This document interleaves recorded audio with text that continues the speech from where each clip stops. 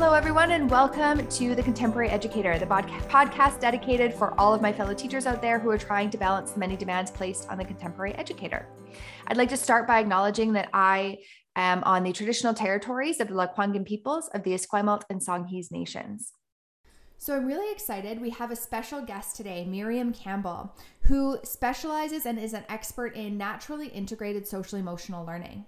She has a host of experience both in and out of the classroom and has developed the program Skills for Connection, which is a teacher training program that trains teachers how to implement social emotional learning into their curriculum and into their classroom. So since Miriam can introduce herself far more eloquently than I just did, I'm going to now welcome Miriam. Thanks, Kim. Appreciate that.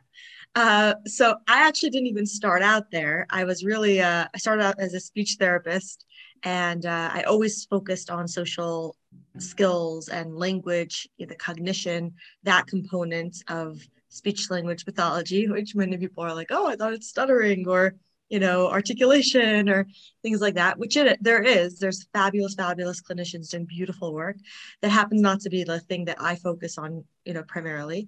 And I was working in schools. And so I would come to the classroom. I'm sure you have your speech therapists that come to your classrooms and, interrupt your class and pull out your students right when you need them, and then come and try and talk to you and tell you what things afterwards they want you to be implementing. That was me. Sorry about that. But the truth is that what I found was that the work that the teachers were doing was so integral that without the collaboration with my teachers, the work that I was doing in my therapy sessions was almost laughable because of compared to the amount of time that the teachers are with the students.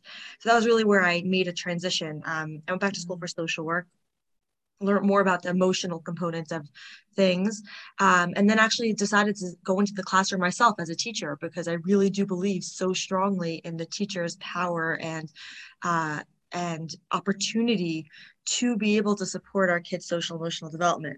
So that was sort of my journey to this point where once I was in the classroom, and this is the joke, because I got to the classroom with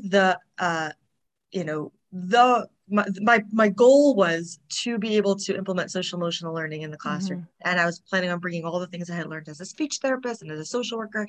And then I stepped into the teacher role and found that, first of all, teachers are our heroes. I don't think I realized to what extent until I became a teacher and recognized the responsibilities that teachers have, as even if aside from like just the academic learning, photocopying and knowing what days the secretary will do photocopies and keeping track of which are the core courses that the student can leave or cannot leave. And then, attendance and discipline and all the different components, which really all are connected to social emotional learning, but also have, a functional just component that requires focus and attention and energy and everything like that. So I found that with all my good intentions of going into the classroom and I'm great, I'm going to go do, social emotional learning, with and be able to teach also my curriculum, I found it very, very challenging, which is really how I got to the point now where the work that I do really supports teachers in a way that doesn't require more time and actually is supportive to teachers, which helps them with behaviors and helps them with the issues and helps them with, just the dynamics that they're so involved in on a day-to-day basis. So that's really what I do now, is through Skills for Connection. My company is I go and I do teacher trainings and teacher coaching and things like that to be able to support our amazing teachers in their amazing work in the classrooms with the one-to-one that really has such unlimited potential. It's incredible. One of the pieces that you touched on there, that's so big is the not having time and feeling like we don't have time as educators to implement all of these other things. And when you say classroom management takes up such a huge portion of our curricular time, our relationship building time, all of these things. But if you're doing it in a socially aware way and you're aware of emotions, then you don't have to have that same structure that eats up all of this time because it's kind of built in to the system. Exactly. And that, Kim, like that's really the thing, the paradigm shift that I support our teachers with is really recognizing that instead of those things being in competition with what we're trying to educate our kids with, it becomes actually the medium. Those the things like attendance, the things like either like classroom rivalry issues, cliques issues, bullying issues, even just behavioral issues, walking in the hallway, all the different components that we as teachers are just involved with. They don't become extra burdens that we're dealing with that are getting in the way of our math lesson or that are getting in the way of our social studies lesson. They become the conduits of how we actually teach our students about life skills that they need in tandem with their language skills, in tandem with their cognitive skills, in tandem with the baseline functionality. It all becomes part of this beautiful framework and tapestry. And the beautiful thing is that it doesn't require more effort. That it's funny because when I started, I didn't really intend, like I really started honestly like as a way to support the students. So how do I get the students to, instead of having half-hour sessions and then not have any carryover? And that was really how I started. That was really my intention. And the thing that which really like blew me away was the teacher's response of how they found it supportive, like how the perspective taking skills that they were working with the students and this emotional regulation skills and the conversation skills and the self-awareness, the mindfulness, all the different components that we teach in Skills for Connection, how the teachers found it helpful, how they found that they were able to be more forgiving of their own teaching and of their own, addressing their own stresses and their own feelings of burnout or overwhelm or anxieties or perfectionism that they were trying to support their students with. They actually found it helpful and supportive for themselves. And that I did not count on.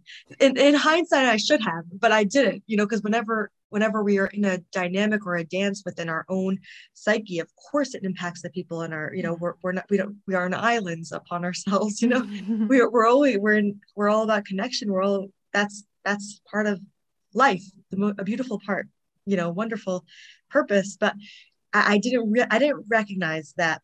Initially, I didn't know that was going to be a support for our teachers. I thought this is going to be helpful for our students to be able to, during their social studies lesson, reinforce whatever they had, learned in their therapy sessions, whatever they were doing with persuasion or, problem solving techniques or any of the tools that we work on. That was really my focus. But I really, I've been so pleasantly surprised about this, huge and really that's become very much a focus point that, principals will reach out to me and be like, okay, well, our staff feels burnt out or our staff needs support. And like, I'm teaching them tools technically that help the students, but actually the focus that many of the principals and teachers are looking for is we need support and we need help. And that interplay actually I see as like one of the most beautiful ways of teaching our students because, we can't, my math teacher in middle school, Mr. D, he always used to tell us, math is not an observational sport. That's what he was saying out of sheer frustration of the lack of engagement. And, like you actually have to pick up your pencil and do the exercise. Yeah. So how, obviously that much more so, when we're talking about social emotional development, but when the students see a teacher be able to say like, I need to take a deep breath, I'm feeling overwhelmed. Totally. And modeling that, the same tools that we want our students to be using, or to be able to be like, wow, I'm sorry I got so frustrated before, and being able to apologize, or, being able to say like, you know what, I need to problem solve right now and talk out the process we want our students to be using. And, the different processes that I teach that don't require more time. You're doing it anyways in the classroom. You're anyways, doing a lesson on how to come up with a paragraph and like the brainstorming thing, but being able to put it within the context of flexible thinking, of growth said, and just the synthesis of being able to see everything we're doing in the classroom as part and parcel of supporting ourselves emotionally and socially and supporting our students.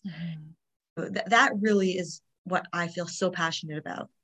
Yeah. And I think when you talk about teacher burnout, one of the things that I notice from educators when we do experience burnout is when we are met with a problem in our classrooms where we feel like there's no solution.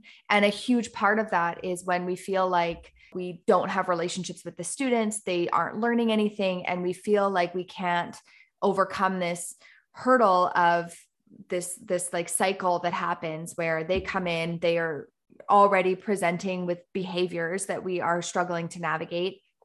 And we feel as educators that we have no way out of that situation. And because our primary goal as educators is what we want to do to help the students. And like you said, how you started out was, how can I better support these students? And when we're at a loss of how to do that, that's when we start to see burnout.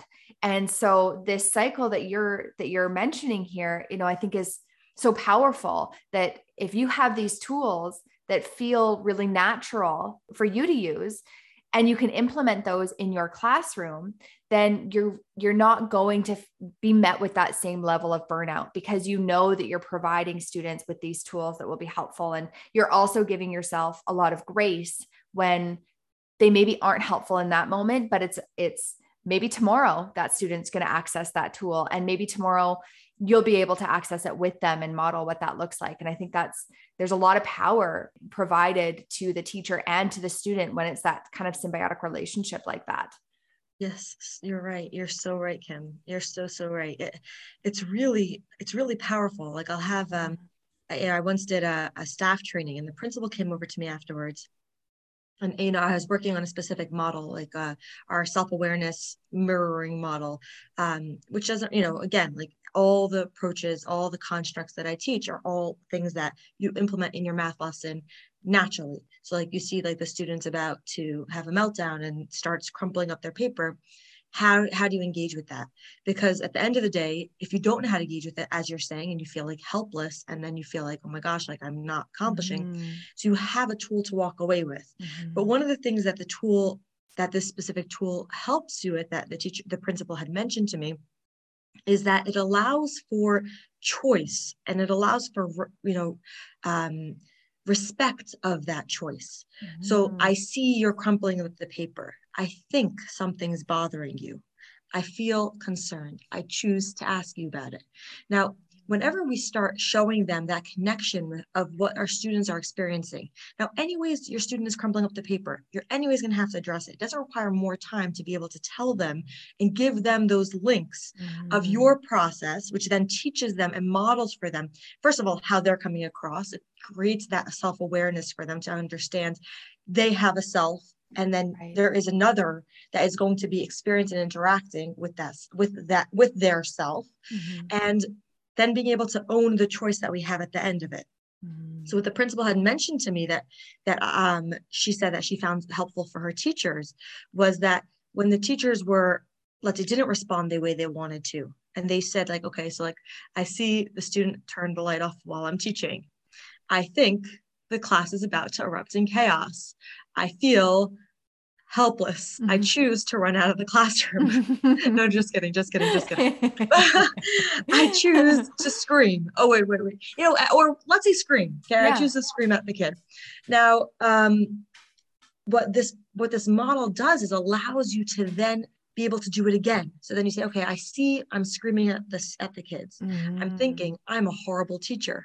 I feel shame. I choose to continue screaming because I'm feeling this place of shame, or I choose to take a deep breath. Okay, I see myself taking a deep breath after I'm screaming. I'm thinking, I'm trying to regulate myself. I'm feeling hopeful.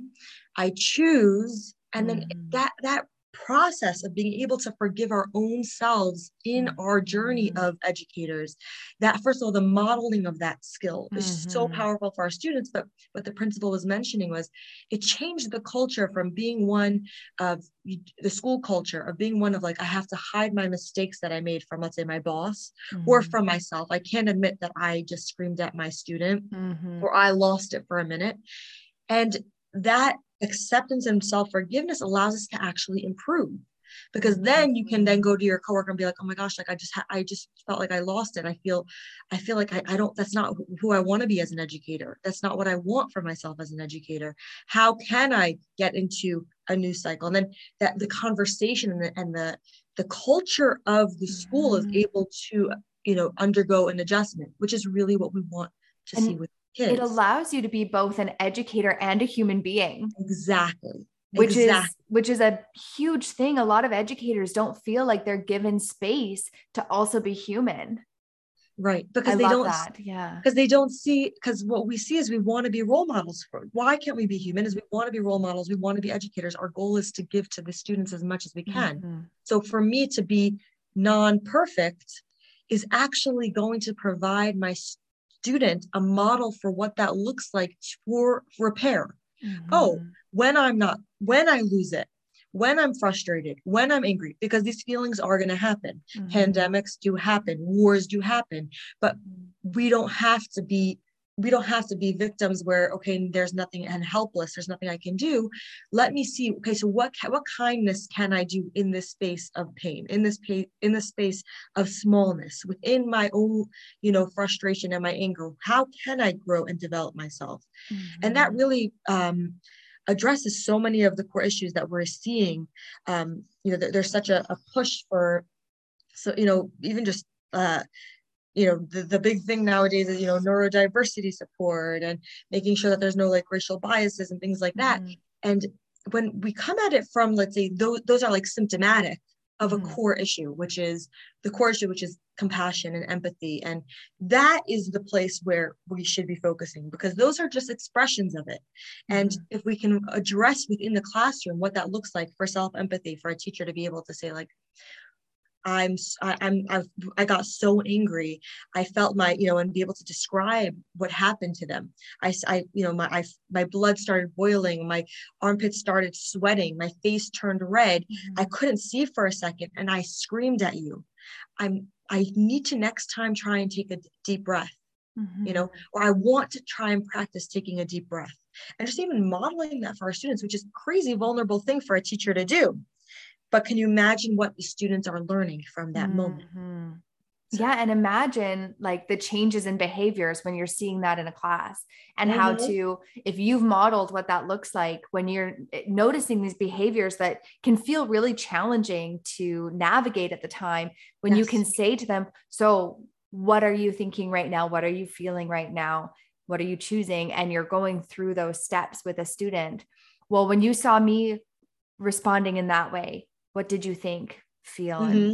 And then, Good. you Exactly. can come back to it and really, I love that. That's brilliant. Exactly. Yeah. So it's a construct that we're teaching. So when I teach, I do a training, we do that construct. The first thing we do is we model it, Mm-hmm. because we want them to see it. So that's why I'm saying, like, if let's say the teacher says like, I saw this, and I thought this, I felt this, and then I chose to scream, Mm-hmm. and then I chose to take a deep breath.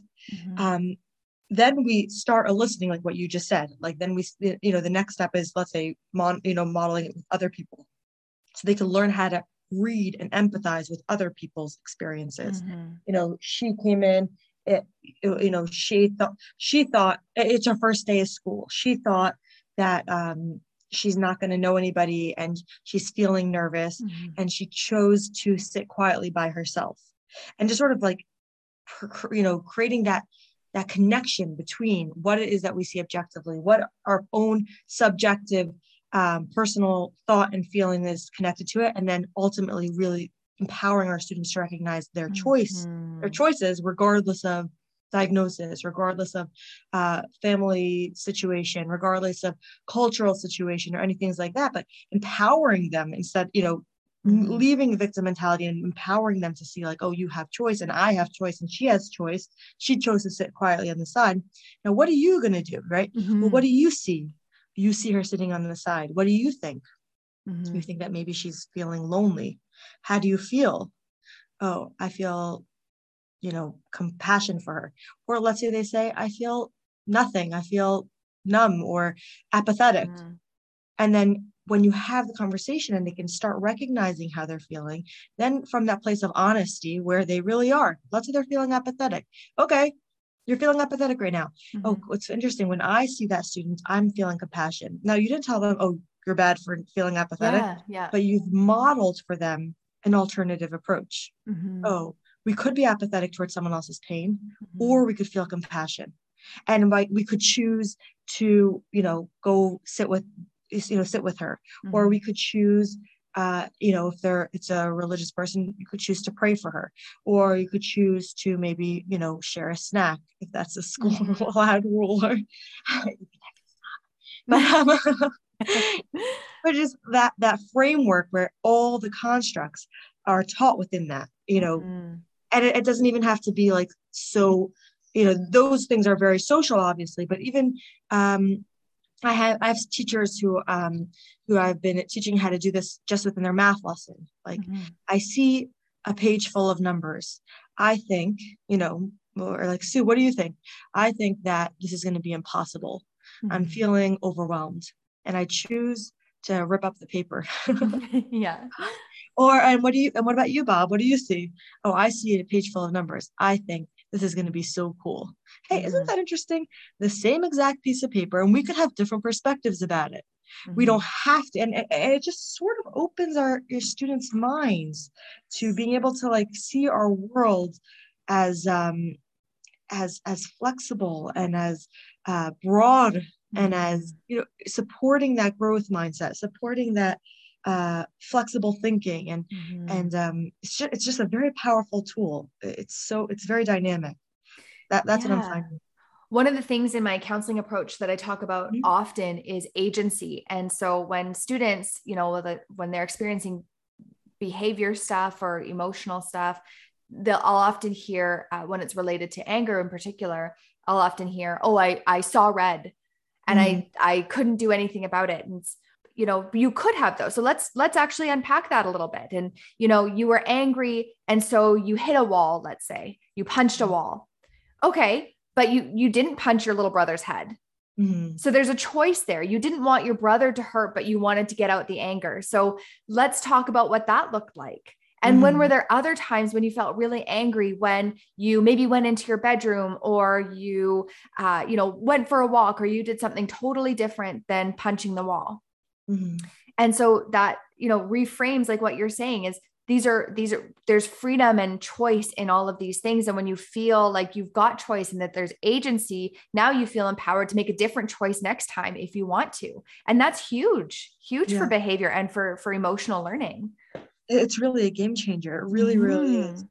I'm thinking of one student. I'm gonna blur the demographics and things like that. No, that's fine. But he was diagnosed with ADHD, and he struggled tremendously with being able to be part of the class.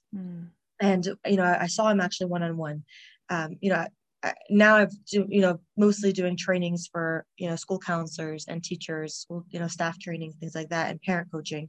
But I actually had been seeing him, and something that it struck me so strongly, where there's such an emphasis now of like, everyone accept me as I am. It actually didn't empower him in his own choice. He kept on saying, my teacher needs to understand me that I have ADHD. My classmates need to understand if I punch them that I have ADHD. That they have to make accommodations for me, and that dialogue, that internal dialogue that he was telling himself, actually was crippling him, because over time, when he started recognizing, certain times his ADHD was less, like when he had social, when he was more cognizant socially of how his, interplay with other people, there was times that his ADHD that he felt like he could control it. The more that it became about, like victim mentality, where I don't have choice here. This is somebody else's responsibility to take care of, was actually very, very unhealthy for him. Mm-hmm. And it's this tricky balance where I find myself again and again, and people say like, oh, you don't have empathy for people with ADHD. God forbid, like I care tremendously. I can't tell you how many students I've worked with who I've seen really tremendous pain, and we've helped support them and figure out what would best. But if the idea is that we have a struggle, let's fall into it, is a very different idea as educators than we want to provide for them. We want, because think about it, like, who are the people you respect the most? Are the people who know how to overcome, the people who take the challenges in their life and blossom from them and thrive from them, who take it and they learn, okay, so how can I excel the most? Okay, so let's say, I know that I have ADHD. I know that I'm fabulous at being able to be a coordinator between 100 different dynamics, because I can think of a bunch of things at once, and and being able to utilize those tools and tapping into our strengths, and also owning the places where it's challenging. And that's part of it. It's all part of it, because when we're in the classroom and we see our students struggling with these things, and we see the rest of the class struggling, and we see ourselves struggling with our students who have ADHD and are disrupting the class, and are bothering the other students, and how do we help the other students understand them? How do we have more space for them? But how do we also help that student themselves be able to be more adept in the classroom, where they'll be able to sit in a board meeting with their future boss and be able to function in a dynamic? How do we support that? And that's really the tools that we talk about, where the progress, not perfection, and the self-awareness and the problem solving and the emotional regulation, and those components where we're saying, you have choice. Here are tools. Let me give you tools. And even if they make a bad choice, quote unquote, a bad choice. I would say punching somebody is a bad choice. Yeah. I don't feel hesitant about that, unless self-defense. But where if they're making a bad choice, what we as teachers can feel empowered. Okay, I know how to deal with this. So the student might still make a bad choice at the end of the day. They might continue punching them, but I, as a teacher, know that I've provided the support that I can. That is huge. Like, I've empowered my students to realize they have choices even in their challenges. I can encourage and inspire growth and and transcendence and accomplishment and achievement and self-mastery, all these beautiful, adults, the real word of adults, ways of living and of interacting as self and other, and that interplay. That's really something that I feel very strongly about, and supporting our educators and our school counselors, and being able to help our kids help them be able to recognize, like, we believe in you more than you see. You think you're going to be stuck by your diagnosis. You're not. You're not. You have this diagnosis. You can flourish with it. You can thrive with it. You have to own it. You have to take own your choices, own the challenges that you have, and then let's dance with it. Let's fly with it. Let's see how we can help you grow, to your best self. Yeah. And this is a pretty revolutionary approach, especially in an age right now where it seems like there are students who I'm at the high school level, and I see students who are seeking diagnoses for all sorts of experiences that they're having in school. And some of which, it makes sense that a diagnosis could really help. And then some others, it's almost as though they're just looking for answers for things that are pretty typical experiences. And it's revolutionary to think that we can teach the bigger construct here, the bigger piece of what social emotional learning is, so that emotions don't have to be something that's diagnosed. You can experience all these things without a diagnosis. Yes. And that's huge. Sure. And so with it being so kind of new and forward thinking, and I would say that even though we're starting to see more of this kind of work in schools, it's still arguably a smaller percentage. People don't like when I say this, Kim. It's very people do not. They say you're not being accepting. You're not being understanding. You're not having compassion. What about vulnerability? And I just believe that all those things are the way towards growth. We have acceptance not so that way we stay there. The purpose of acceptance isn't so that way we can wallow, oh, I have this, we don't tell somebody who has psychosis, please continue to fantasize in this delusion that you are experiencing. Like if you have anger, we don't say like, okay, continue practicing your anger. So when we see something that's not functioning for our students, it's getting in the way of their relationships. It's getting in the way of their self-love. How many kids do we see that have depression, that have anxiety, that come out of these things because we're telling them, yeah, this is who you are. With good intent, we're trying to say, accept yourself, love yourself. It's all coming from good intention. But when we stop there, that's when we actually are not believing in their bigness. We're almost, it's like when we say like to somebody like, oh, they can't do better. They can't do better. And I don't believe that, because I see students get to a place of acceptance, a place of love, that vulnerability of being able to acknowledge I have challenges, love myself for my challenges, and then thrive. But if we don't go to the place where, yes, this is actually a place where I'm experiencing challenge, I'm not going to lie to myself and say, oh, this isn't hard. I'm not going to tell myself, oh, this is the way it's supposed to be. I'm supposed to stay in my room with my iPad all day because socialization is hard. I'm not going to say, oh, that's just an alternative way of living. I don't believe that. I think that people are, Brene Brown says hardwired for connection. We are meant to be, we weren't created on an island. We're in a community. We're not lone wolves, or I guess, but that's a bad example. But we're social beings. We always have been since the beginning. We've always been social beings, and to empower our students that the challenges that you have, yes, let's see them. Yes, let's think about where we can, really let our differences shine, and but we have to think about it within the sense of a community, because there isn't. One of the things in my book, I have a children's book, a social skills book called Bubble Double, and it's a framework that supports social skill development. It's I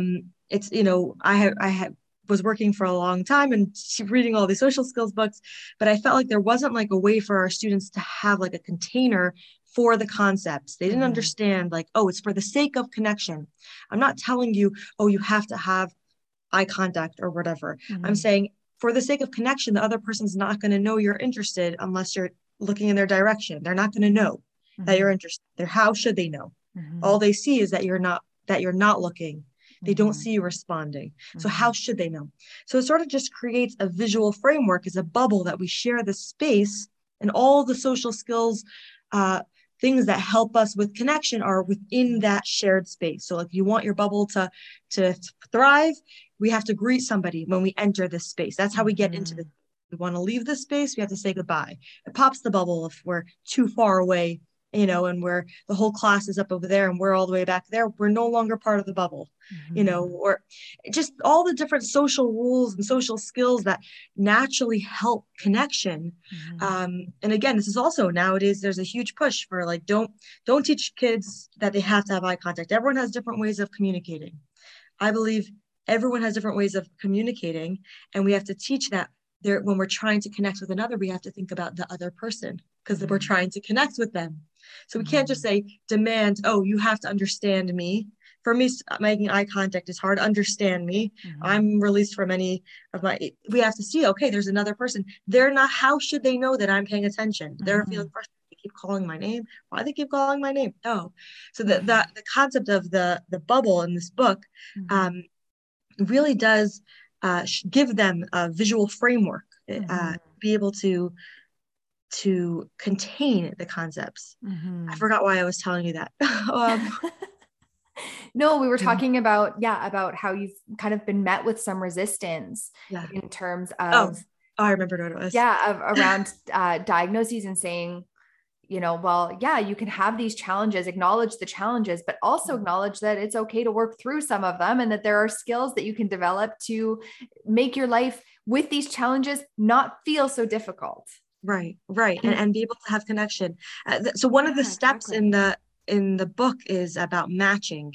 It's like check, match, and stick. Those are the 3 steps that are taught in the book, and all the skills are within that framework.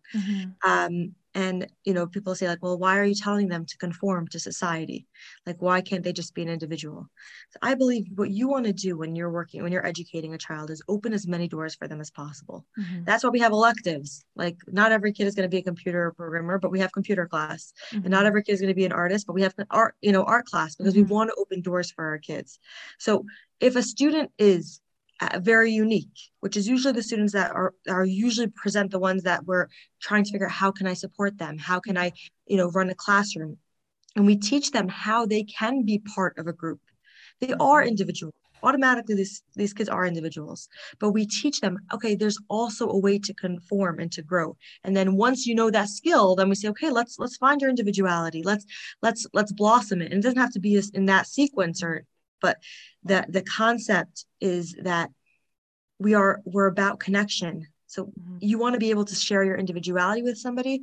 You have to have enough shared space that you can share it with them. If you don't have a shared language, and you're trying to talk to them in Chinese and they are busy speaking Portuguese, and then you say, okay, well, I want you to, you should be able to speak Chinese. It's your right. You have such a beautiful language. You need to speak Chinese. Yes. But if you want them to be able to speak to other people who speak Portuguese, then you teach them another language of Portuguese. And that's really the one of the things that I find that therapists have been struggling with, because they're getting such a strong message of, you have to make sure, and teachers, you have to make sure that you're being accepting of all types. And there's not really this voice of, this tool is actually going to help them be better understood by other people. When it's not cruel, it's not trying to be exclusionary or elitist or anything like that. It's, let's share with them about perspectives. Let's share with them about a lot of self-advocacy in that. I would imagine that there's actually a lot of opportunity for students to say and feel okay about saying, hey, this is something I have a hard time with. What about you? Yes. And sharing and rejoicing in each other's differences and acknowledging that that's okay. But there's also ways that they can find connection and similarity as well as those differences. Exactly. And that is it's a subtlety. Everything has become so black and white. When we take the time, to focus on the fact that there is subtlety in this. It's not all, if you teach social skills, then you're not respecting neurodiversity. Or if you're teaching social emotional development, then you're not respecting that people have their, so he has anxiety, leave him alone, don't bother him. No, let's trust that we can actually support this child. Let's help them be able to open as many doors for themselves as possible, so they can become empowered to live as full lives as possible. Like that nuance, and it sounds obvious because it is, like, I think we all in our hearts have that, like when there's something very evocative about having like a very black and white approach of, oh, there is either neurodiversity or there isn't neurodiversity, or there is either acceptance of other people from other cultures or there's not acceptance. And being able to see the literally the spectrum of, ironic when we're talking about neurodiversity, but being able to see the spectrum and to see the nuance as educators is so important, because if we are thinking in black and white thoughts of, oh, I yelled, that means I'm a bad teacher, that's it for the day, I'm burnt out, it's over. But if we can see ourselves in process, in growth, in flux, in just learning, then we can actually model that for our students, and we can support students in that. It is a complete game changer. Yeah, that's amazing. When you're running these workshops with teachers and educators who are trying to implement these things, some of them for the first time, who maybe this is a really foreign concept, what are some of the worries that teachers bring to the table when they're first kind of, oh, this is their first taste of what SEL can look like? So SEL, because of the black and white presentation that the media presents it in, there's a lot of hesitation. There's a lot of fear, because people are sensing the issues with the black and white. They don't necessarily aren't able to put their finger on it, but they say, like, I'll have parents who will tell me, oh, I'm scared if I teach social emotional learning, my child's gonna then want to switch genders. Like, that's a concern I hear from. Oh my goodness. or because that's when we hear about social emotional learning, or that they're going to, that's what the media is presenting. It's so black and white. It's so dramatic because that's what sells, and of course the Facebook echo and all those things aren't supporting that, are supporting that black and white thinking. But we have a lot of educators that also are afraid of the social emotional learning because they say, I'm scared of this black and white thinking. I'm scared that it's going to mean that I have to be okay with having somebody disrupt my classroom because they have a diagnosis.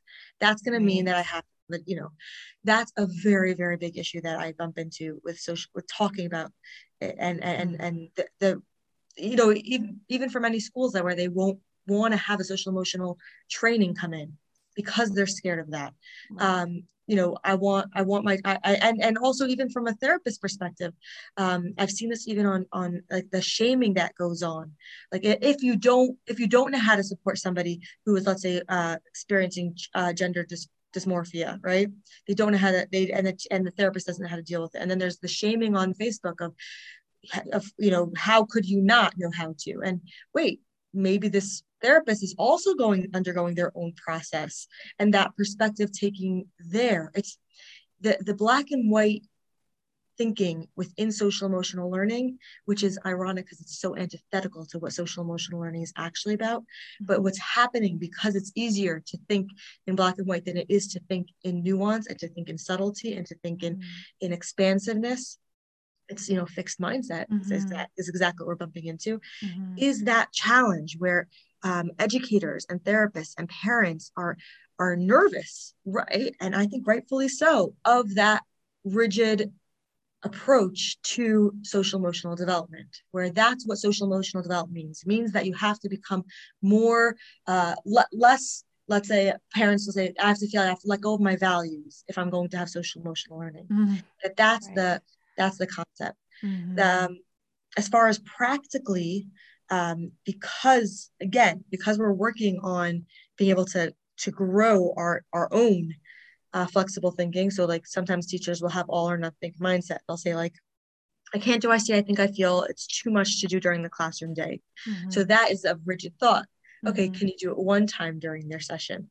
Or can you do it, okay, this student is so disruptive. Okay, can I give it to him? Can I model it for him one time during each subject, or not, or once a day, or being able to like really integrate the social emotional within our own selves as educators, as therapists, as parents, and in that way support our students and our children, and being able to become more empathic, more loving, more forgiving, more growthful, more empowered, more directed, and really just all the things that we want for them through social emotional learning. But that is the goal. So the more that we as educators and are able to actually practice the things that we're telling our students we want them to do, the more that our schools and our communities and our governments and everybody will be able to be amenable to supporting love and connection, which is the goal. Yeah, definitely. So when you go into schools and you're implementing social emotional learning, what are some mistakes that you're seeing happening already? Like when people are first starting out, there's bound to be, a lot of trial and error. And so what are some of the things that you see as, I guess, the mistakes that folks can make in social emotional learning, ways that they can be mindful when they first start approaching this so that they don't make those same kinds of mistakes? So I would say it's really very much a structural thing. So let's say a school will have a social emotional curriculum. So they'll have their social emotional time. Well, either the school counselor will come in, or the social emotional director will come in, or even the teacher will do a social emotional session. In my mind, what that does to for our students is tell them this is a separate subject. This isn't actually having to do with your life. This is just like we talked about volcanoes. And it's just like we talked about Africa.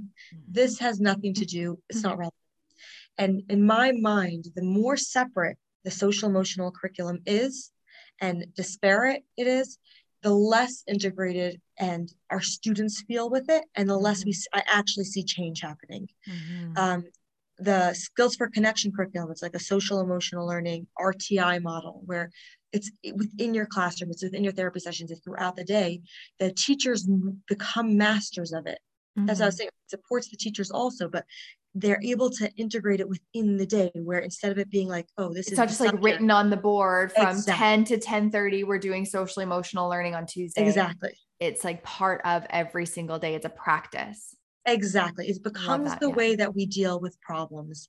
How do we deal with behaviors? How do we deal with the student in the classroom that's struggling? Okay, so how do we all interact with that? Because we all are interacting with it, whether we say it or we don't say it. We're either experiencing in our desk having judgment for that student, we're either having compassion for that student, we're either trying to ignore that student, we're frustrated, whatever the experience is, we are going to have an experience. Now, the teacher has this amazing opportunity to support our kids and educate our kids through all the dynamics. It's not a separate concept.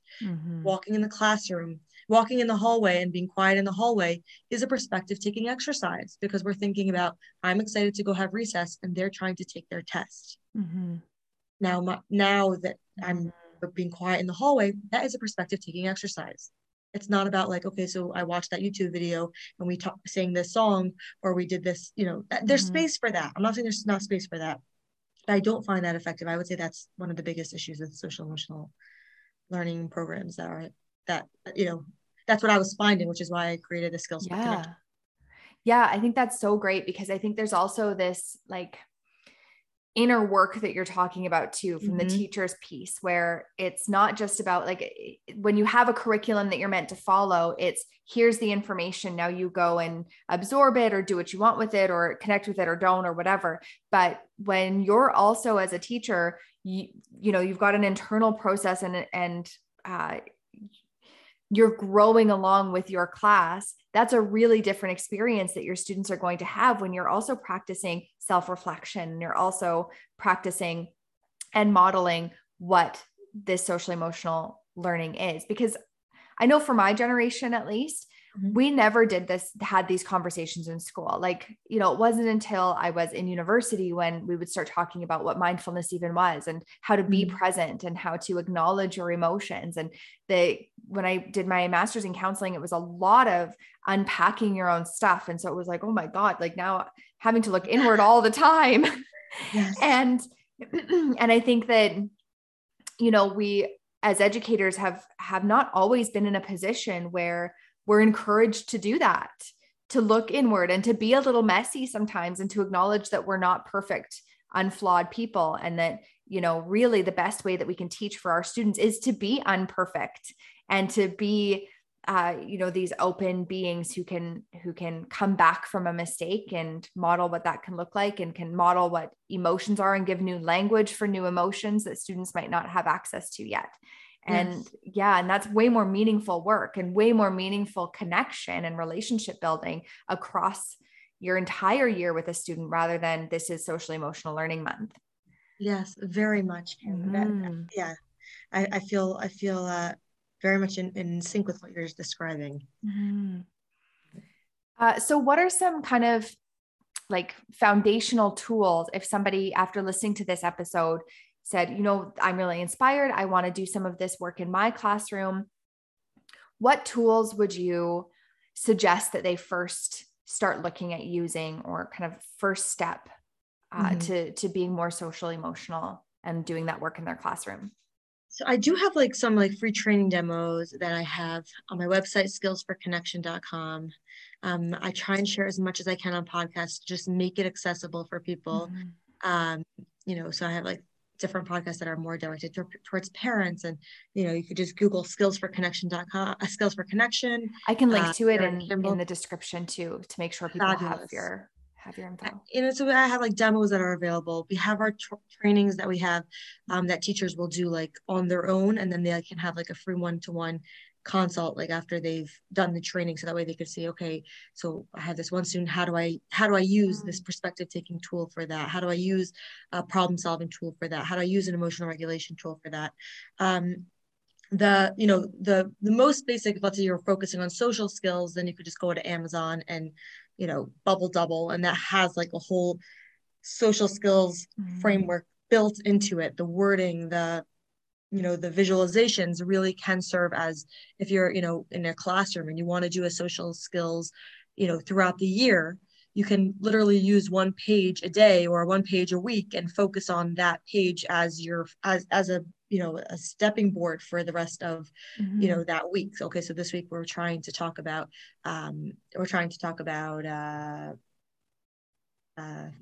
think, there's like tons of examples in the book, greetings or whatever, or personal space, or any of the tools that we have in there, self-awareness, or self, all those things that have that framework. If you just go to Amazon and Bubble Double, or join the Facebook group skillsforconnection.com, and always feel free to email me, Miriam at skillsforconnection.com, and I'm very available Awesome. to be able to answer questions. I'm so passionate about helping support our educators at this. Yeah. And I think you've given so much information about, ways to completely reframe thinking around it too, which is always the first step, right? When you come in and you're feeling hesitant, it's because there's this anxiety about what it's going to look like. And you've given some really concrete examples and tools that can very easily be applied literally tomorrow. On Monday, you can walk into class and away you go and start something totally different. And what an empowering model for educators to be able to approach their classes with this, and to know that at the end of the day, burnout, like I talked about it before, but burnout, it's when we feel like we can't help and we feel like we're not doing our best. But not only that, when we also are feeling like we are trying everything and nothing's happening, and we are hard on ourselves for that reason, that's where we are met with burnout. We walk away and we think, yeah, nothing worked, but I'm a terrible teacher. And you said that, right? We can walk away thinking I did that wrong and I'm terrible. And this gives really concrete ways to be like, actually, no, it's okay to make mistakes. It's okay to come back from them. And you're not a terrible teacher. And the fact that you are even having that inner monologue with yourself and having that internal process is exactly why you're not a terrible teacher, because you are wanting to make those improvements. And all of the pieces that you've given is anybody who's worried about that black and white thinking, now they know, actually, it doesn't have to be black and white. It's very nuanced work. Yeah, very much. Thank you, Kim. Yeah, it's exciting. I've been hearing really beautiful things from what schools and teachers, even internally, have been able to accomplish. So yeah, thank you. Thank you for this opportunity to share this here. Of course. Thank you so much for coming and for being here. I'll link to your website in the descriptor for this episode. And I'm really grateful that you were able to share all of this insight today. Thank you. Thank you. Thanks, Miriam. Take care. Don't forget to subscribe so that you can get all new episodes every 2 weeks, and leave a review. If you enjoyed this episode, feel free to leave a review and let me know what you think, or let me know what you think in the comments. If you want to find past episodes, or you want to stay up to date on future episodes, or you want to read the blog posts that often complement the podcast episodes, you can find them all at www.thecontemporaryeducator.com, or you can find me on Instagram at teach.emote.repeat.